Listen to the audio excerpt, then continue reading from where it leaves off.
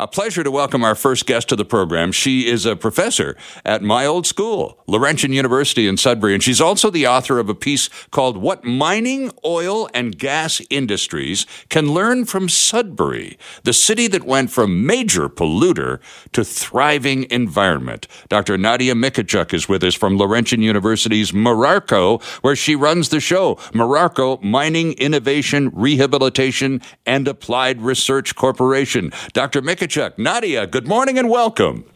Good morning. It's great to be here. It's good to have you with us. We appreciate it very much. This is quite a story you tell, too. And I started moments ago, I reminded our listeners of St. Anne of the Pines, a particularly nice forested area of northern Ontario that became a center of nickel mining and went from pretty to pretty ravaged. And I mentioned the fact that at one point in the 70s, when I went to school there in the late 60s and stuck around to the early 70s in radio, and I can remember a team from Houston, NASA, came up to Sudbury with a group because they were under the impression that we resembled the dark side of the moon, perhaps more closely than many other spots on planet Earth. And we've gone from that bizarre landscape, or lack thereof, Nadia, to 40 years later. It's not quite St. Anne of the Pines, but my gosh, it's incredibly transformed. Tell us a little bit more about the background and what nickel mining and that process did to an otherwise perfectly normal part of Canada. Yes, I think it'd be quite a surprise for people that, like yourself, that maybe grew up in what we called the moonscape of Sudbury, which was a barren, devastated landscape, and think back to the 1880s before mining started in Sudbury, and it was a large red and white pine-dominated forest. Mm-hmm. It was lush and much like many other northern landscapes across Canada, and through extensive industrial expansion that went without any type of regulation or environmental remediation for almost 100 years, went from being a dense forest stand to being a treeless, vegetationless landscape of barren rock with significant acid pollution and metal deposition in the soils, in the lakes, and left a landscape that did in fact resemble the moon up until the 1970s when a concerted effort by industry, academia, the community, and government to work together to start to bring it back to perhaps what it once was. Was that the final push when NASA finally came up and the whole world came to understand what Sudbury actually looked like? I mean, folks at the time, I can recall vividly, Nadia, were unsure as to whether they should be flattered by all of this or put off by being called the darkest place on planet Earth. They enjoyed their money, but they weren't quite sure what to make of the mission. But the upshot of that, was that sort of the turning point where people went, we really look that bad to the rest of the world? We better do something about this. Well, it was certainly a bit broader than that. The moniker of the moonscape wasn't helpful in that media picked it up, and the astronauts came largely to look at the geology of the area and not the fact that it looked like the moon. But the media certainly picked up that name, and it stuck. Mm-hmm. And it stuck with a community, and they began to embody it and recognize that, you know, that it wasn't a selling feature. It wasn't a tourist highlight. And perhaps if they were going to improve the image of the region, that the local government said, you know, is there anything we could do about it? But in the background, the scientists, both at the ministry and at the university, had been working, for several years and decades, in fact, to collect the data to understand, you know, how bad were things? Why is it that the lakes were fishless? Why is it that the vegetation wasn't coming back?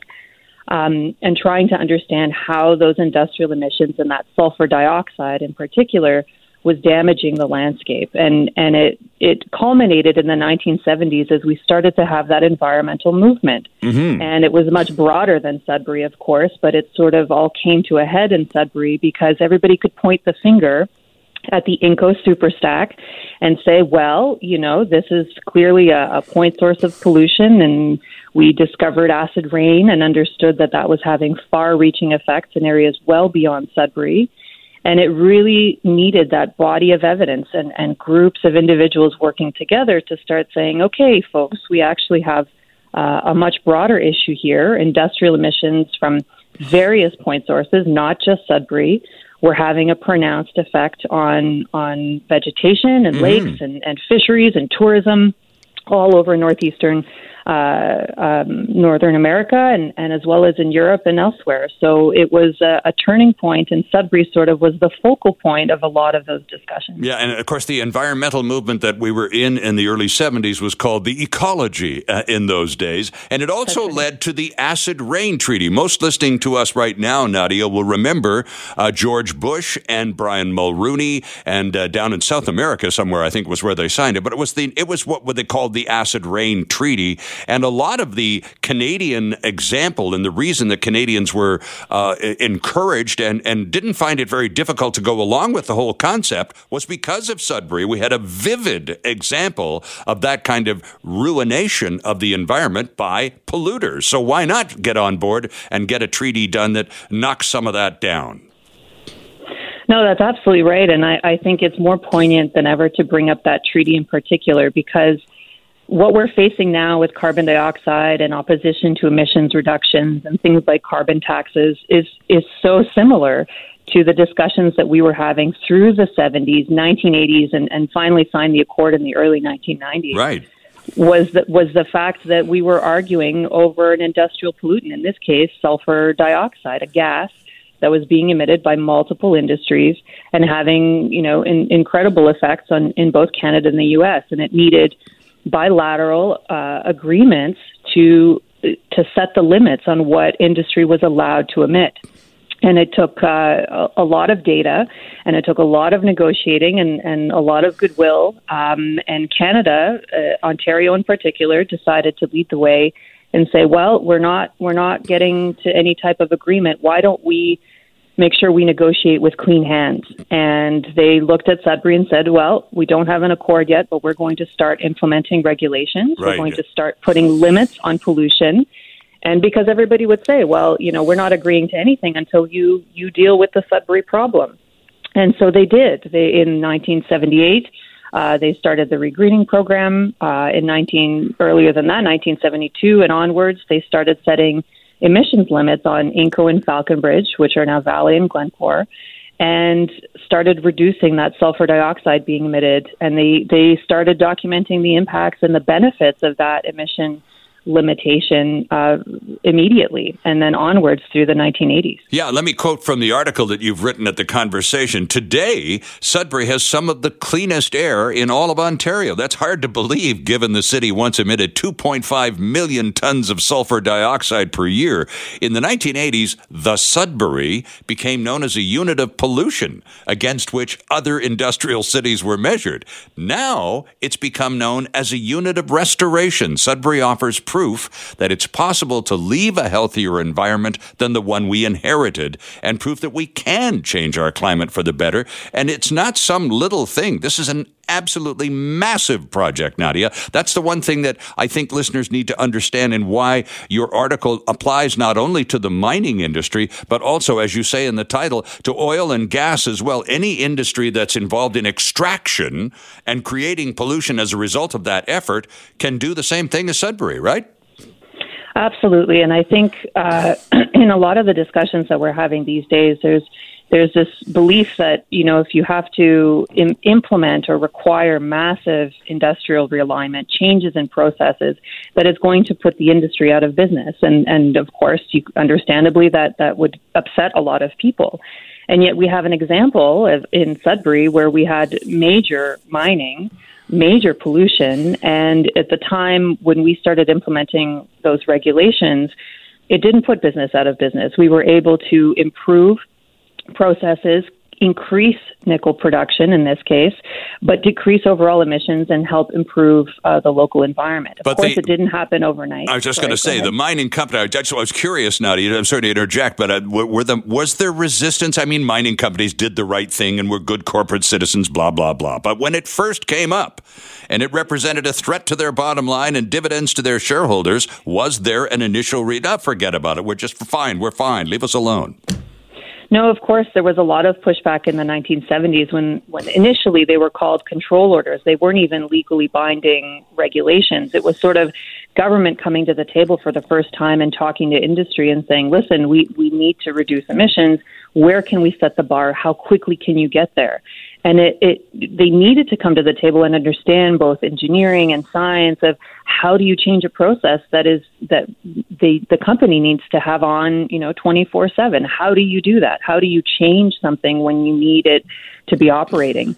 And that meant that they had to look at incremental regulations and stepwise changes in their processing. Okay, let's shut down the most polluting components of the process. Let's implement scrubbers. Let's implement ways to capture the gases.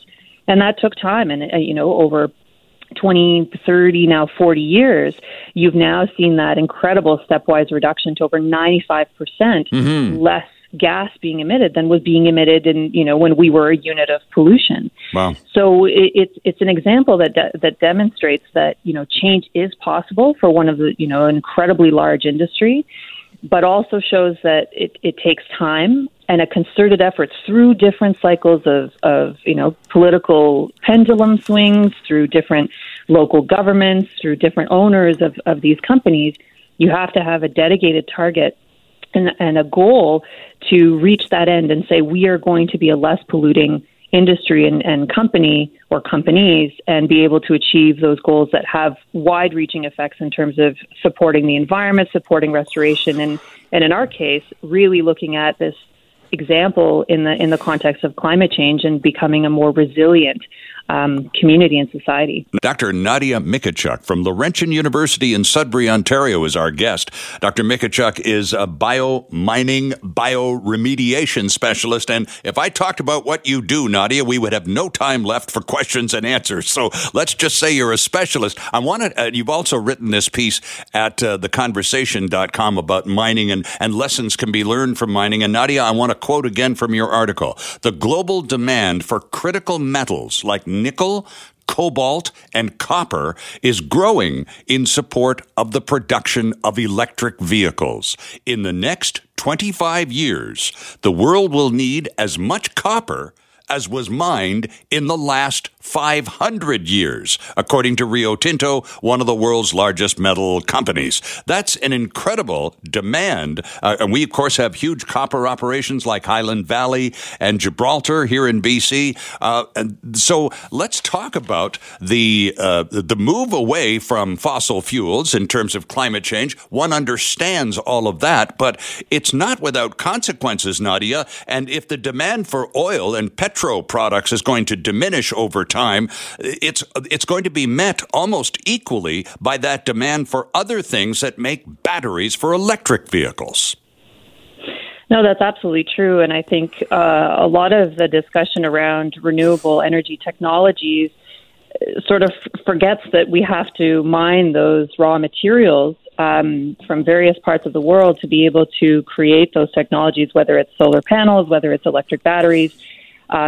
And that demand is only going to increase if we're going to wean ourselves off fossil fuels and replace that energy infrastructure. And batteries is the largest demand that we're likely to see with vehicles. Mm-hmm. The article, friends, at theconversation.com is entitled What Mining, Oil, and Gas Industries Can Learn from Sudbury, the city that went from major polluter and not pretty to look at, trust me, to thriving environment. And Dr. Mikichuk, you are a specialist in, among other things, bioremediation. What is that, particularly as it applies to Sudbury and lessons learned? So bioremediation is a process by which we can use naturally occurring bacteria that are found in soils and rocks and other ecosystems and use them to clean up polluted environments. So in my particular field, we use different groups of bacteria to clean up soils and mine waste that are causing long-term challenges to the surrounding environment, both terrestrial and aquatic.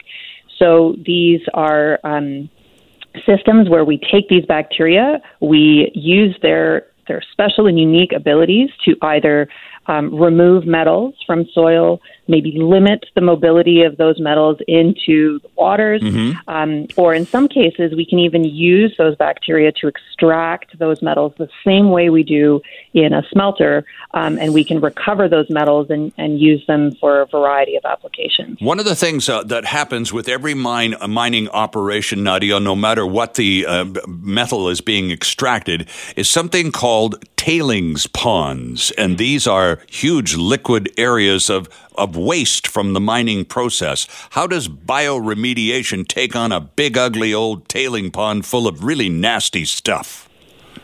Yeah, tailings are unfortunately one of the largest and most voluminous challenges for the mining industry, and both in oil and gas as well. Yeah. And that is the solid liquid byproduct of processing materials. And in fact, most people don't realize that mining in practice is producing a huge quantity of waste compared to what we're actually extracting. True. We're really only after about 1% or less of the original material, and much of what's left over afterwards are deposited in these large tailings ponds. Those tailings ponds are reactive in that they have a lot of chemical constituents that continue to impact the surrounding environment. Yes. And because of their sheer size and the way we manage them, they do present a long-term risk to surrounding communities and the environment. So we need to work with industry now to find better ways of managing tailings, and perhaps even in the near future move away from large tailings ponds altogether. And one of the ways that we can do that is by making that material usable for other purposes. And we can do that by processing or reprocessing or remediating those wastes. And biomining and bioleaching is one of the tools that we have in the toolbox to do that. Okay. And what we can do is by reprocessing those materials using less energy-intensive processes like bioleaching, we can extract some of the residual elements that are left there. And what's left behind are finely ground materials that could be used for other applications like aggregate or making bricks or other applications in backfill even. That would basically prevent us from having to create these large containment areas that are long-term risk. Mm-hmm. And have they all been? Are they all gone in the Sudbury area now? No. So with all of the incredible work that we've done in restoration and recovery in Sudbury's landscape, one of the ongoing challenges is the huge legacy of hundreds of millions of tons of tailings and mine waste. Mm-hmm. And that is something that our mining companies are working very diligently on to move away from sort of the long-term maintenance of these large ponds to find more stable methods of controlling these areas. In the future, the best way will be to not have tailings ponds at all. But what do you do with all the old sites? And so we're looking at strategies of either covering those wastes so we don't have to have a lot of water sitting in those areas, which makes them very at risk of having things like dam failures, and moving towards dry covers that can be vegetated and those lands can be used for other purposes. For example, like having a solar panel or a wind power installation. Oh, okay. In the cases where we have tailings that are still very reactive or still have some metals left in them, we want to look at opportunities of extracting the metals that are there. With the demand that we have for things like nickel and copper and cobalt, we actually do need to look at a lot of the tailings that are sitting on the surface all across Canada. We have over 20,000 abandoned mines. A lot of those contain tailings that still have some of these metals that we need.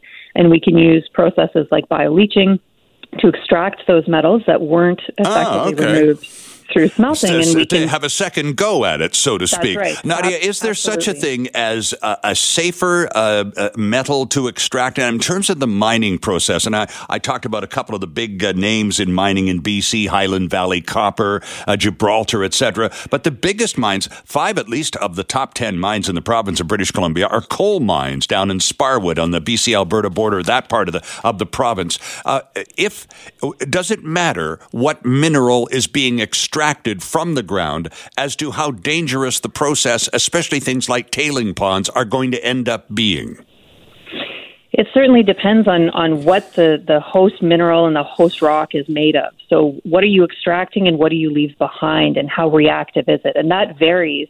It's not sort of a particular metal can occur in lots of different types of minerals.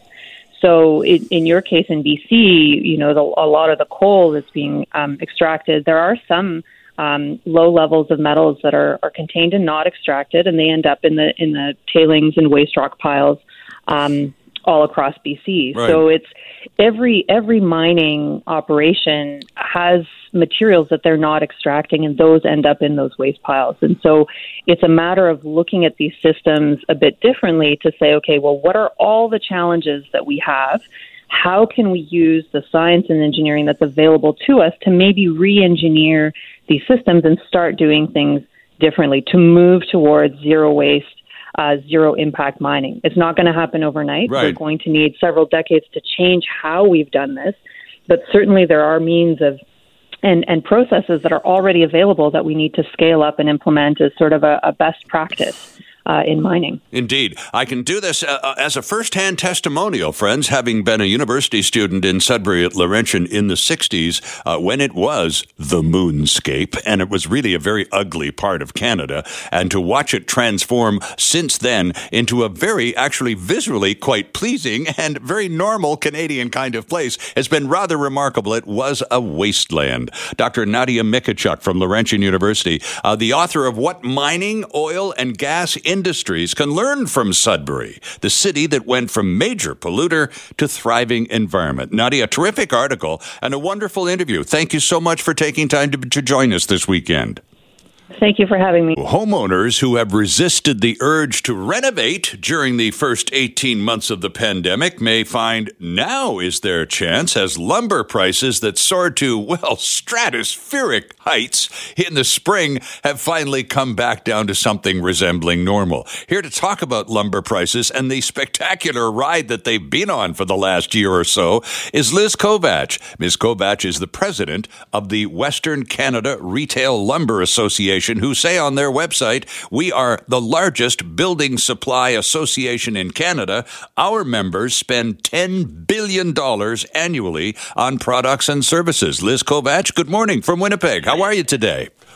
Good morning, Sterling. I'm doing great. How are you? I am well, thank you. It's very kind of you to make yourself available to us as you and your colleagues in the lumber business have watched this ride take place. Was it all, Liz, the whole soaring price and now the crash back to earth, simply a matter of supply and demand? Yes, there's the whole lumber piece. We learned in this last year that just our supply chains in general are fairly fragile, and there's a lot of elements within it. But we knew that at some point in time there was going to be a decline, and there were some experts that were predicting that in July, once we saw the restrictions from the pandemic start to lift and people starting to get back to travel, that we were going to see less of an emphasis on renovating homes Right. and going out and living life. Well, and of course, it was the demand came because once we went into lockdown, Liz, nobody was going anywhere, and all of those travel plans, of course, got shelved, and some of the travel budget got spent on maybe the deck out back instead of going to England this summer. We're going to add a few feet of eating space on the back of the house. Yep. I remember my brother in Peterborough, Ontario. He was basically deciding to do the same thing, and he called me up and said, I went to shop for some lumber for my deck. I am not building a deck. It is just stupid. It's just crazy. And that's what a lot of people were saying. Liz, in Vancouver, it got to the point where house builders were saying that the price of an average new home had gone up $30,000 because of the increase in prices of lumber. Yes.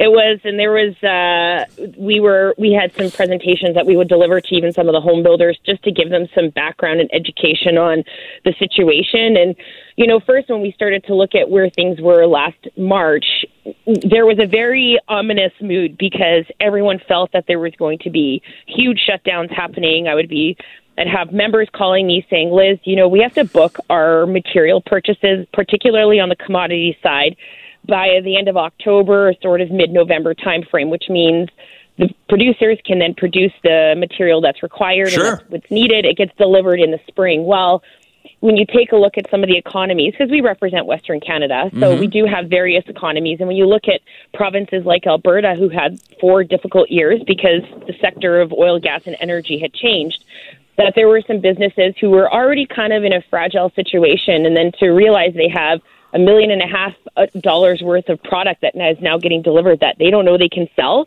because the world was shutting down at that point in time. There was a lot of stress. Fortunately, that's not what happened, but the DIY market was the wild card. No one could have predicted that because usually that doesn't happen, but you've got folks who literally could do nothing.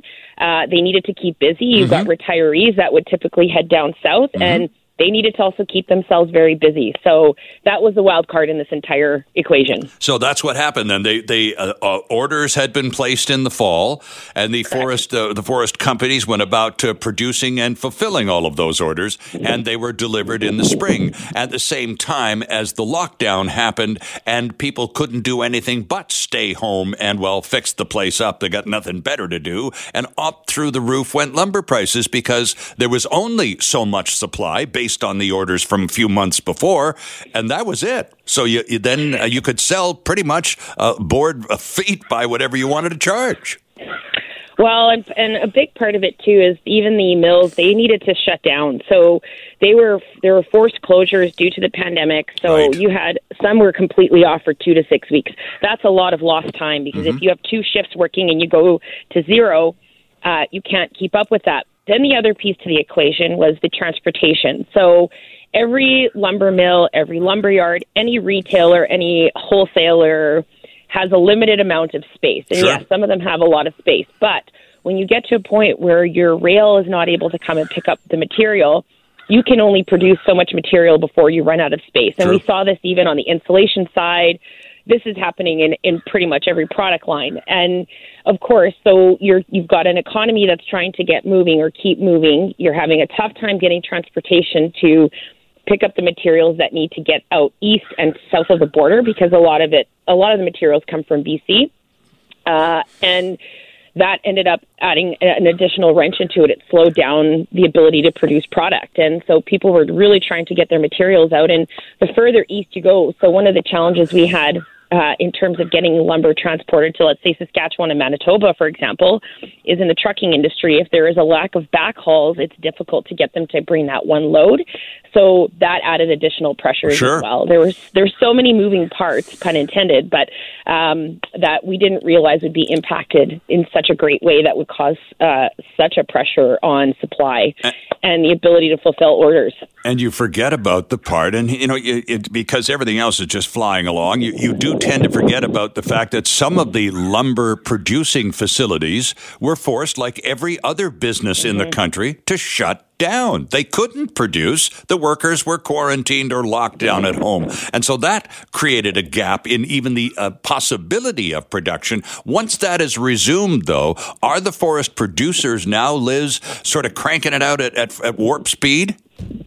Well, they were producing at full capacity. I don't think they can produce any more than they normally could in a day, simply because there's equipment that needs to be maintained. I mean, let's face it, there's huge saws that need sharpening. If you're not maintaining the equipment and not cleaning enough, you're running the risk of fires within the mill, and that happens. And depending where they're located, natural disasters certainly have an impact on that. And when we look at more recently, unfortunately, the wildfires have not made the situation worse, but there was some concern because initially Canfor had to curtail. They had to pull some of their people out of the harvest area because it was too dangerous for them to be there. So, and we don't know what the impact of the hurricanes that have just taken place are going to have. Obviously, there's been some destruction. We know that 3 resin plants have been impacted down in the Gulf Coast, so we're not sure what the impact on that is going to be, but resins are a huge factor in engineered wood products and in OSB, so it's something that we're certainly following really closely. So what about prices now? Are we back, Liz, to where we were before the pandemic began? We're pretty close. Okay. We're still a little bit higher, but we are certainly much closer to where we were. So we're in that 400, that 480 per thousand board feet range when I believe we were at 385 just before the pandemic hit. So there was a slight difference, but we're looking at more normal. Even if you go to a retailer, if you wanted to go get a 2x4, it'll be very similar to the pricing prior to the pandemic. And is it likely that those prices now are going to hold for a while? Well, I'm Crystal a little ball afraid time. to commit. To be honest with you, I think folks are a little bit nervous to predict what might happen. We do know that there's still a strong housing market in Canada. You've got a lot of aging housing stock that's still in Canada. And when you look at the grant that the federal government announced this last year in terms of eco retrofits, if people start to embark on some of those, we're going to start to see an increase in demand. And now that fall is coming around and people are not necessarily on holiday time anymore, we might see just a little bit more of an increase in demand of product to get projects done before the snow flies, at least here. We still do have a housing market that houses still need to be built. We talk about, millennials now purchasing their new first-time homes. So there's still going to be some movement going on the construction side, but I don't think we will see anything like we did last year. Well, that's a bit of a relief. I think everyone hopes that's the case. we can handle that kind of prediction, Liz. Thanks very much for being with us this morning. It's great to have you on the show. Appreciate your energy and enthusiasm a great deal, and the background behind the lumber price ride is also quite interesting. Thanks very much. Well, thank you so much for having me. I love talking about this and being able to help educate the public on some of the challenges the industry faces. So I appreciate this time as well. Our pleasure entirely. There's Liz Kovach, the president of the Western Retail Lumber Association. It's a pleasure to welcome our next guest back to the program. He was with us a few months ago, and we're going to return to the subject that he joined us for in the first place.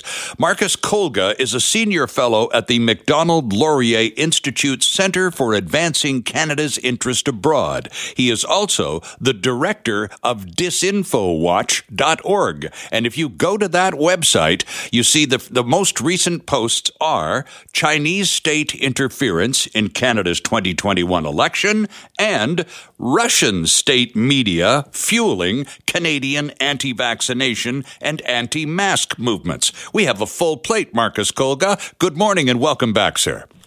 Good morning. Thanks for having me on, Sterling. Well, it's good to have you back with us, Marcus. This DisinfoWatch, tell us a little bit about its background and how it came to be, and then we'll dive into the stuff you've got on the site. Well, thank you for giving me that opportunity to talk about a little bit about the background of the project. I've been keeping an eye on foreign disinformation, mostly Russian disinformation, since around 2007. This was the first moment in sort of modern post-Cold War era where Russia really started using disinformation, information warfare in order to advance its interests abroad. And they targeted the small Baltic country of Estonia with historical disinformation and tried to organize and provoke racial rioting there using disinformation. Sort of from that point on, I've been keeping an eye on it, and I've been warning our officials, all Western officials, in fact, about the threat of it. And we really saw, the culmination of all of these efforts by the Russian government really, hit a new level in 2016 when the Russian government targeted the U.S. presidential election. Right. And from that point on, I think it's been very clear that this is a threat.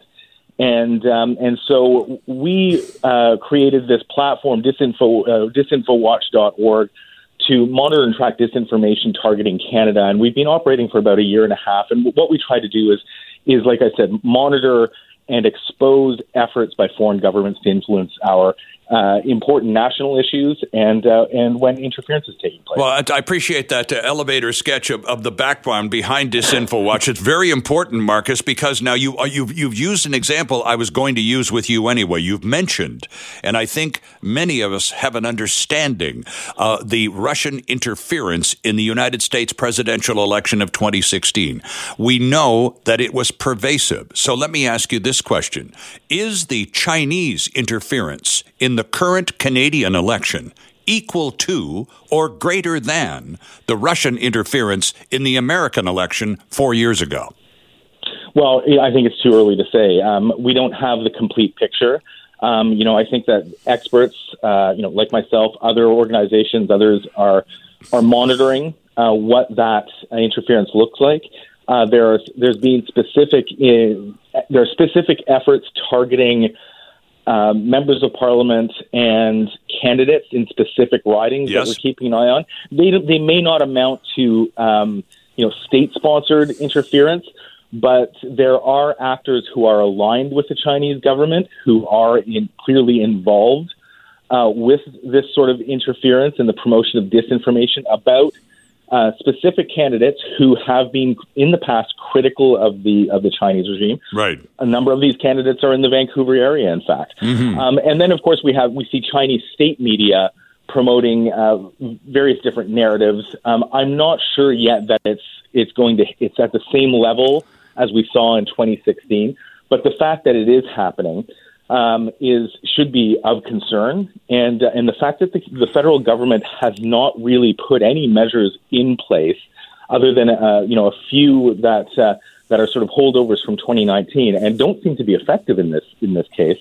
The fact that we're not doing enough to address it should be of concern to all Canadians. And now we're also seeing, for example, over the weekend, to absolutely no one's surprise, right across Canada, various newspapers endorsed various candidates in various political parties. That sort of comes with the territory, and we're quite used to it, Marcus. But for the past week or more, we've seen newspapers in the Chinese language known to be quite sympathetic to Beijing, quite pointedly asking Chinese Canadians to vote Liberal, and going even further to say if you vote Conservative, it's counterproductive to the effort of Canada-China. Well, let me follow that one up by going back to somewhere you and I were a few months ago.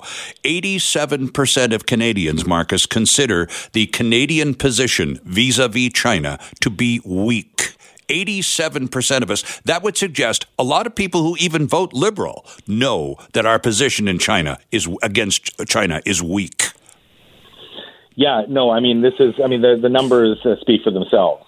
This is a fact. Most Canadians do believe that Canada's position on China has been weak. The fact that we have the two Michaels that now remain well over 1,000 days in prison.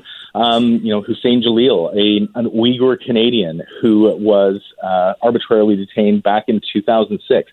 He hasn't seen or spoken to his families in the past decade. Mm-hmm. These are failures. And the fact that the current government hasn't made any proposals, and that the fact that China and foreign policy itself has been completely absent from the campaign trail and any debate during the campaign is of concern. And going back to your point about Chinese language media in Canada endorsing the Liberal Party, it is curious. Every newspaper. We live in a free country. Every newspaper editor, every journalist. Everyone is entitled to their opinion. And the Star says vote Liberal. The Post says vote Conservative. No surprises there.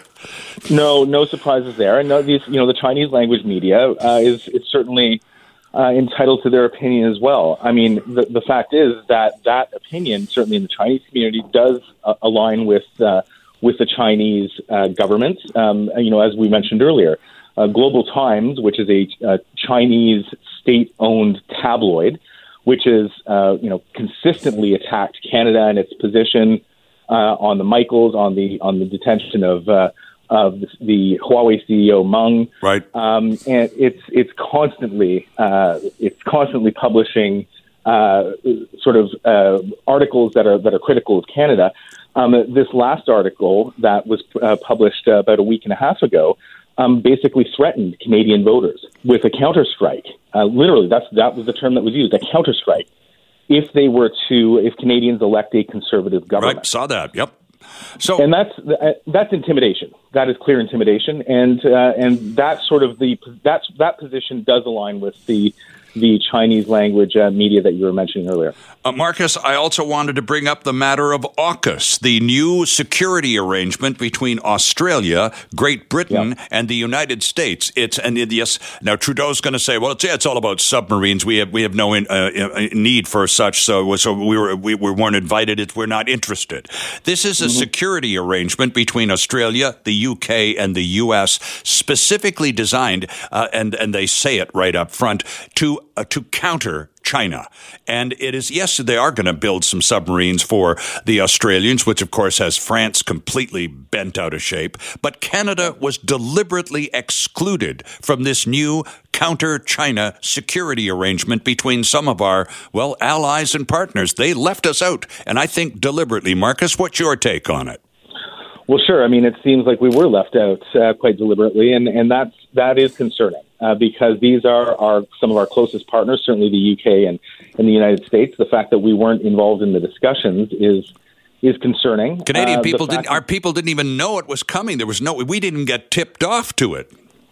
Well, and add to that the fact that the Prime Minister clearly didn't have the intelligence nor the understanding of what this arrangement was. I mean, he seemed to think it was some sort of a nuclear submarine sort of Tupperware party where there was a sales scheme to sell nuclear submarines, which was not the case at all.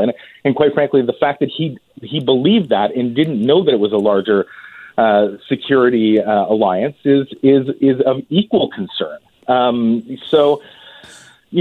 think that with this new Canadian government, and I don't hold out much hope if Prime Minister Trudeau is once again the Prime Minister, the Canadian government needs to start taking foreign policy, intelligence, and security issues seriously. And this includes China, this includes Russia, this includes our own Arctic space. We're not taking the threats to our sovereignty in the Arctic seriously enough. And going back to the initial topic of the subject of our chat, foreign interference, we've done absolutely nothing on this issue.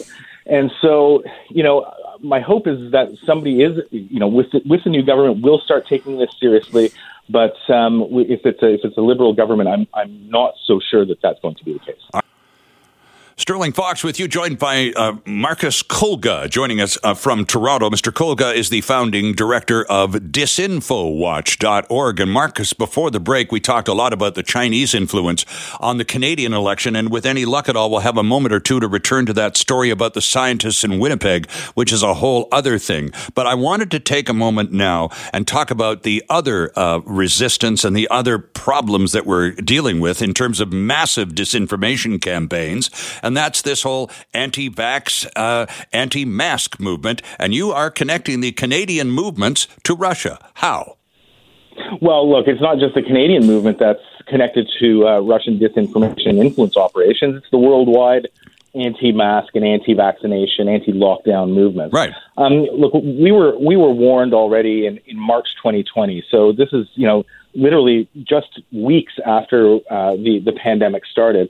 We were warned by the European Union's External Action Service. So this is like the European Union's foreign service. Okay. They warned specifically that they had already detected that Russia was exploiting the pandemic and that it would use, information warfare and other tactics in order to intensify the effects of the virus on Western society. So we already knew this was coming. And we, this is the sort of thing that the Kremlin does. I mean, what the Kremlin is very good at is identifying crises, identifying divisive issues, and exploiting them in order to further polarize us. And this is exactly what they did. Early on, they detected the opportunity to do so with the pandemic. And so what they did with both state media, trolls, as we've heard a lot of, certainly back in 2016 during the U.S. Presidential election. Right. They would use these tools to seed Western societies with disinformation about vaccinations, about mask mandates, about lockdowns. And by seeding the Western world with that, conspiracy theorists and extremists on both left and the right would pick up those narratives, use them to legitimize their own and grow their own movements. And then how the Russian government plays into it is that they continue to amplify those narratives. So they continue adding fuel to the fire. And we were warning about this, a year ago that this was happening, specifically and it would be happening with vaccinations. And now we're in this situation where we've seen these anti-vaccination, anti-mask movements really turn into authority, just anti-government movements in general. And they're extremely polarizing. And as we've warned with DisinfoWatch that, we may have in Canada, it's on the horizon at some point, we're going to find ourselves in a situation like the U.S. was on January 6th, where we had the Capitol riot, that we were going to find ourselves in the same sort of position. And certainly there have been signs of that during the campaign, Prime Minister Trudeau getting pelted with stones and such, and just the aggressive nature of some of these protests. This is all of it can be traced back to some degree to the Russian government. And right now we will see a continuation and intensification of this.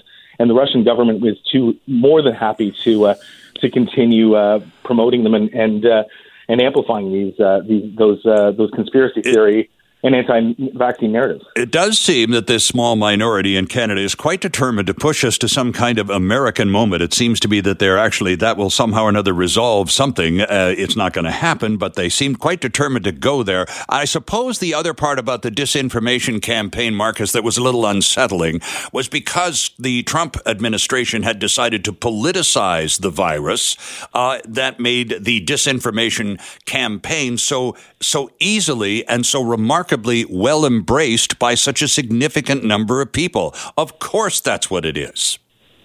Well, sure. And, I think in the U.S. case, you did have the President of the United States adding, giving those movements and some of those strange narratives the credibility by repeating them almost on a daily basis. And so, when you take that, when you take the, Russian information warfare, and you combine all this together, it becomes it creates an extremely toxic information environment and certainly a political environment that I don't think we're just starting to see it here in Canada. Yeah. I really do fear it's only going to get worse. Well, and we need to talk about that for a second, if you don't mind, here on a Sunday morning. How can Canadians smarten up and become a little more aware of the fact that we are the targets, the constant targets of really slick disinformation actors from all over the world? We're going to have to be a little more discerning in terms of our sifting through the information we're exposed to. Yeah, you're absolutely right. I mean, CSIS, the National Security and Intelligence Committee of Parliamentarians, this is a nonpartisan committee that looks at the way that we collect intelligence and the threats that foreign actors pose. They've been warning, and they've been very vocal about their warnings about this threat to our democracy. It's not just elections that these governments and actors target. It is our entire democracy and society. They're looking to undermine that. Absolutely. And erode trust in our government officials, in our media and each other. Like, sowing confusion is one of the primary motivations that they have. And, the current government has really failed to even begin acknowledging the threat. They've thrown some money at some research, but there's not been any sort of coherent strategy to address this. So it really does come down to Canadians themselves thinking and consuming their media with a critical eye. Yeah. And because so many of us are consuming, I think it's something like 74% of us are using social media as our primary delivery platforms for the news that we consume.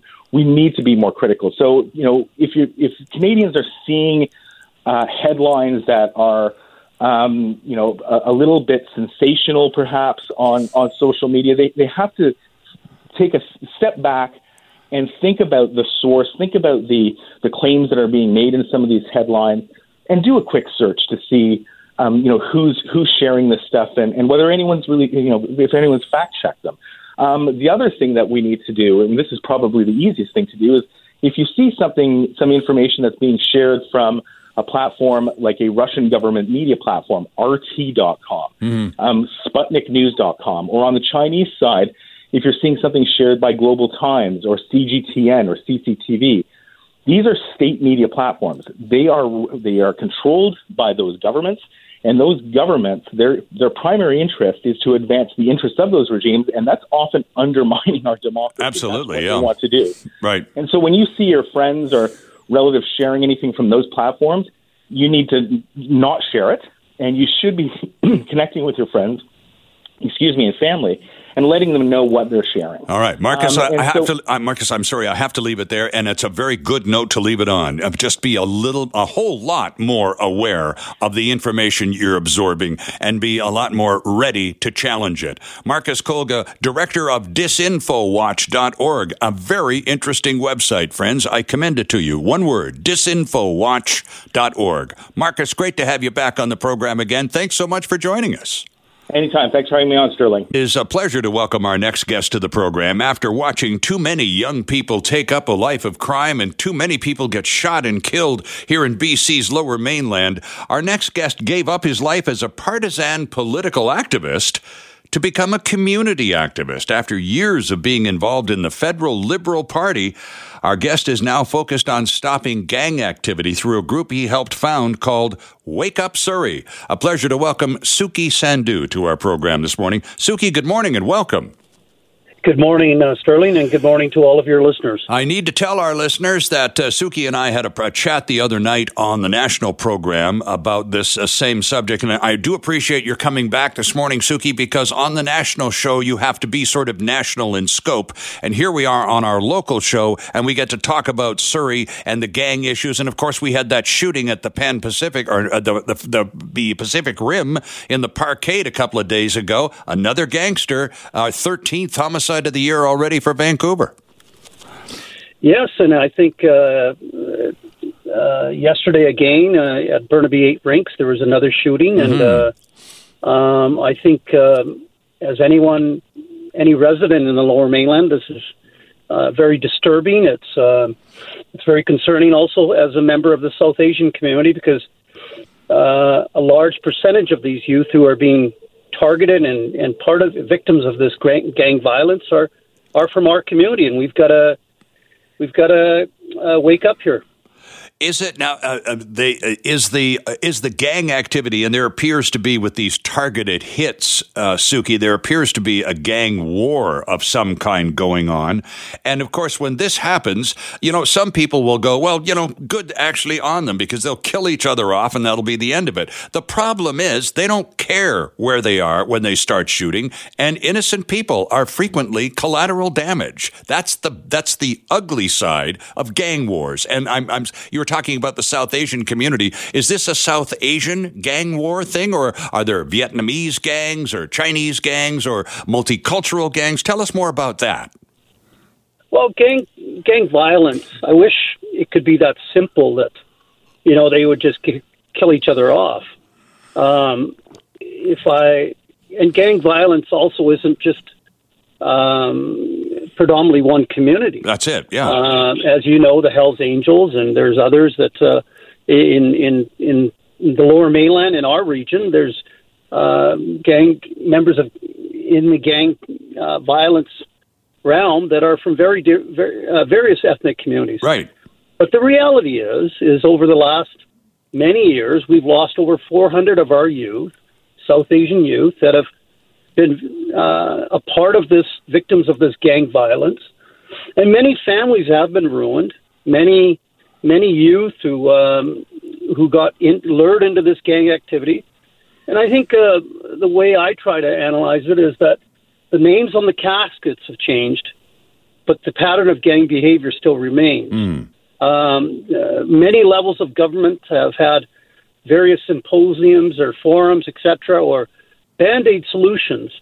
Yet, if we look at this year, this is one of the historically highest numbers of gang violence, killings we've had, and some of them are very brazen. Yes. The one at the Cactus Club, the one at the Pan Pacific. And in the past in our community, There's been a lot of denial from parents. There's been denial from community leaders. There's been a lack of action with our elected representatives.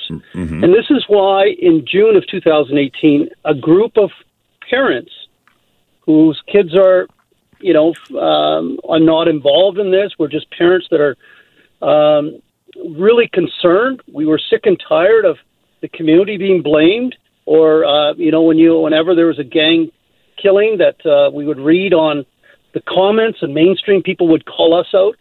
So we came together in June of 2018 when a 15 and 17-year-old, just young high school kids, right, were killed, and then their bodies were found in Campbell Heights area of Surrey. Right. And that's when the community just said, enough is enough. There's got to be greater accountability in terms of parents. There's got to be a greater accountability from our elected representatives. And we've got to have these, we've got to initiate and have these tough conversations, collectively. And it wasn't easy for us. Those of us who are part of our working team, mm-hmm. Immediately we found that members of the liberal establishment were trying to sort of discredit our group, or tried everything they could to pull our legs or to ensure that our voices were being silenced. And we realized very quickly, like, some of the people in our team were new to politics. And I told them from day one, don't kid yourself, this is going to get political. Right. Though we are a nonpartisan group, mm-hmm. it got very dirty because the dirty politics that were played with us by people in our own South Asian community, because politicians sometimes are only concerned about credit rather than getting to the root cause of the problem, right, or facilitating tough conversations. Like, let's ban assault weapons and that'll solve the gang problem. There we have. Now you see, I've done something. Look, and it's a tough thing, but it doesn't really have anything to do with gang violence. Gangsters don't use AR-15s. They use guns, pistols smuggled in from the United States. And we all know that. So that sort of a dance, this banning of assault weapons, is cosmetic, purely cosmetic. You talked about those young fellows who were in Campbell Heights who were killed a couple of years ago, Suki. This is a hallmark of gang activity. They like to recruit young offenders, people who can do some of their dirty work for them, who, if they're caught, are only going to get a slap on the wrist because of the age they are and the, shall we say, lax nature of the Canadian youth justice system. Yes, and I go back a little bit there, Sterling. You talked about the assault weapon ban. Mm-hmm. Well, if I'm a member of Parliament, say in Surrey, and we've got two members of our community that are in Surrey Centre and Surrey Newton. Okay. We've had probably a large percentage of the shootings this past year, or the last 3 years, have been in this region or in the Fraser Valley. Mm-hmm. And we've got 4 MPs in these two areas, in Abbotsford and Surrey, and I compare the two. We've got Ed Fast and Brad Visson in Abbotsford, Matsqui. Then on the other side, we have Randeep Sarai in Surrey and Suk Dhaliwal in Surrey. Now, one side has been very helpful, has been looking to get to the root of the problem, whether it's needing more counselors in our school district system, whether it's working with policing agencies, whether it's going on a ride with policing, with police to find out what's going on right. a daily basis. Mm-hmm. That's very genuine. Whereas the other, where we look at our own MPs in Surrey Centre and Surrey Newton, all they're concerned about, you'll see their faces at ribbon cuttings to announce gang funding. But when you look at their daily practices and their daily actions, it is so contrary to genuinely wanting to get to the root of the problem and to actually learn about the problem. You'll never see them have a town hall meeting. You'll never see them go to even this member of Parliament in Surrey Newton. I asked him for a report card on how many of the secondary schools in your constituency do you actually visit. You've been an MP for 4 years. Where's your accountability? You've got to be a role model. He he, without a hesitation, he says, "Could you send me a list of the secondary schools in my constituency?" Mm-hmm. Mm-hmm. And that's the appalling part, is that Wake Up Surrey has been about advocacy, but it's also been about creating awareness within our South Asian community that don't just blindly follow any political party. In this country, you have a democratic right to raise issues, to ask tough questions, right? Such as the assault ban. That 90% of the weapons used in gang crime are illegal. Yes. And what made me speak out during this election was that I was really appalled at the Liberal tactics, which are very deplorable. I think is very offensive. Because if you want to talk about gang violence and gun crime, let's talk real issues. All right. And what happened is that it was easy to demonize your opponents and talk about assault ban, yet your assault ban, I ask any member of the Liberal Party, look at your assault ban, you're passing the buck. You're passing the buck to cities and provinces to legislate. Well, if I'm so concerned, if I'm Justin Trudeau, if I'm so concerned about gang violence and gun crime, then rather than leveraging the ashes of our youth, why not say, you know what, I'm going after legal guns and the buck stops with me. Mm-hmm. Yet that's not happening with Bill Blair. It's not happening with our MPs in Surrey, and it's surely not happening with Justin Trudeau.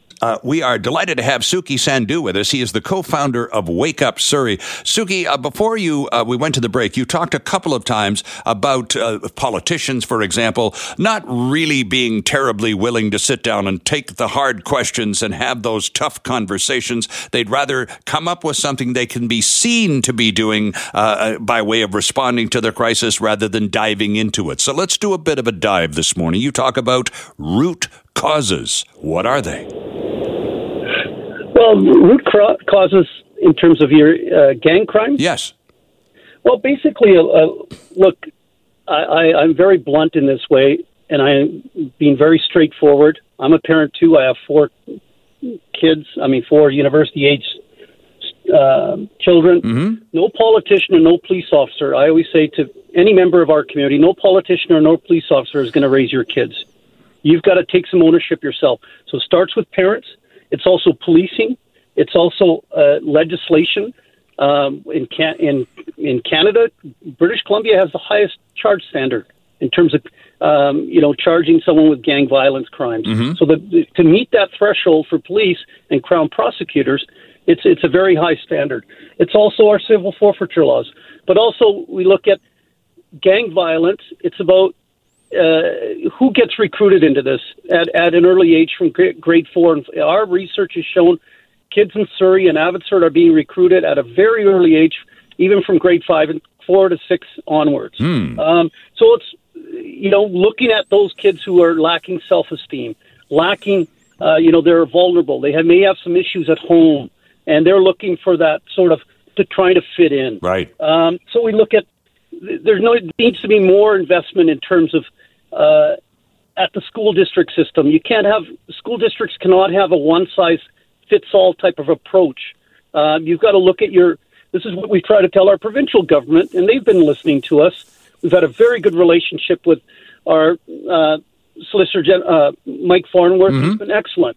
And they listen to our feedback in contrary to our federal government, where even we've gone to some schools in Abbotsford where you've got a 42% population that is South Asian, yet you're lacking counselors to work with parents and to work with youth that are from our community. Right. So there's got to be a pipeline within the educational system to have more leadership, to develop more leadership from racialized communities or those demographics that are growing in these cities.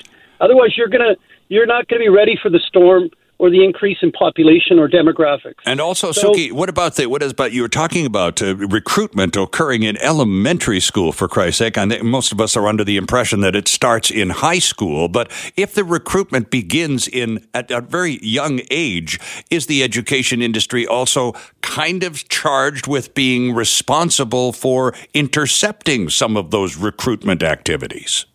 Well, it's about also our first of all, it's training for, like in Surrey, we've got, I'm going to be very blunt with you. The leadership is very archaic. It's the same old. There's no diversity in the school administration leadership within our district. And when I asked the superintendent that question, what are the demographics of your or diversity of your leadership team? Right. His face went pale. They don't have a real functional diversity, equity, inclusion strategy. They don't have a focus group within their school district in Surrey where they bring in a lot of the South Asian educators and listen to them and take in a lot of some of the best educators from our South Asian community are working in schools that are predominantly mainstream, maybe in South Surrey, etc. Bring them into some of the inner city schools. Utilize their leadership, right? Listen to think outside the box. Right. That's what I'm trying to say. Because the gang problem in the Lower Mainland is very contrary to gang violence throughout North America. It's not a social economic issue only or poverty. A lot of these kids are from middle class families. Right. So there's a disconnect. And this is where we come in because we say the tough language in our community. We take some ownership. There's a disconnect between the parents, the kids, and the system. And we've got to fix that. But the thing is, I go back to our politicians. But you never hear a word from our politicians when we've had the killing at the Pan Pacific. Have you heard from our senior minister from British Columbia, Harjit Sajjan? No. Have you heard from Randeep Sarai? Have you heard from Sukh Doyle? No. Yet, when it's time to demonize your opponents, then you hear them having press conferences. Well, you've got to be bigger than that. Your approach to this issue has to be more genuine. It's got to be more substantive. And it's got to be, and I think what's happening in our community, people are starting to awaken. They're starting to see this now. They're starting to talk among themselves and ask for report cards from their members of parliament. They're starting to ask these questions. What are you actually doing? Instead of going to our weddings and special events and tournaments, what are you actually doing in terms of public service? Right. A lot of the things that you've talked about, particularly with respect to some changes within the education system, that is a provincial issue, and you say you do have the ear of the provincial government. Are you seeing any movement, any willingness to maybe make a few changes at the high school and elementary level in terms of the suggestions you're making? Your point is well taken, Sterling, that it is a provincial issue, but so much of this overlaps. And one thing we said from day one, there's a need for the system is dysfunctional. The system is reactive. The system is about Band-Aid solutions right now at election time. Yep. We need to have a new comprehensive strategy that brings everybody inside, and then there's accountability, right? And so whether civil forfeiture is a provincial issue, education is a provincial issue. Mental health may be a provincial issue. But yet they need to work together within the whole realm, and there's got to be greater accountability. Right. So what we're saying is you can't just announce funding. I mean, we've had circumstances in Surrey where organizations are getting prevention funding in the hundreds of thousands of dollars, yet they have no track record of any competence in gang violence or working with at-risk youth. But then you see that happens as a result of the politicians' willingness to throw money at things. Suki, and you've been around the process long enough that, if you got a problem, we'll write you a check and then we'll have a picture taken and I can be seen to be addressing the problem and you can go cash the check. It's a win-win, or at least that's the way they like to pitch it. Suki, I have to leave it there because I'm out of time and I'm grateful for yours. Please keep up the good work and thanks for joining us this morning. Thank you very much, and I thank you for allowing myself to come forward and speak to people, because we've got a federal election coming up. Whatever party you vote for, if it's about crime, please take the opportunity to actually research the issue and see which party is actually does have a substantive policy, and which party is actually just trying to leverage the ashes of our youth. All right, Suki, I'll leave it there. I'm fresh out of time, and I appreciate the advice. Tomorrow's election day. Darn timely of you. Hi, it's Shauna, and I might be a bad parent because my kids think French fries are vegetables. Hey, it's Ryan, and I might be a bad parent because I went out for wings when my wife was in the hospital after giving birth. Johnny here. I might be a bad parent because in my house, the tooth fairy gives pocket change. But we're not alone. Len emailed us and said his 6-year-old daughter's Tarzan moment going from love seat to lazy boy by curtains made him more proud than any dance recital. And Andy left his 2-year-old at the rink. All right, guys, I'm sure we're not alone. Like Andy's kid. For stories and confessions like this, make sure you check out our podcast. It's called Bad Parents, and it's available wherever you get your podcasts. I left a glove at the rink.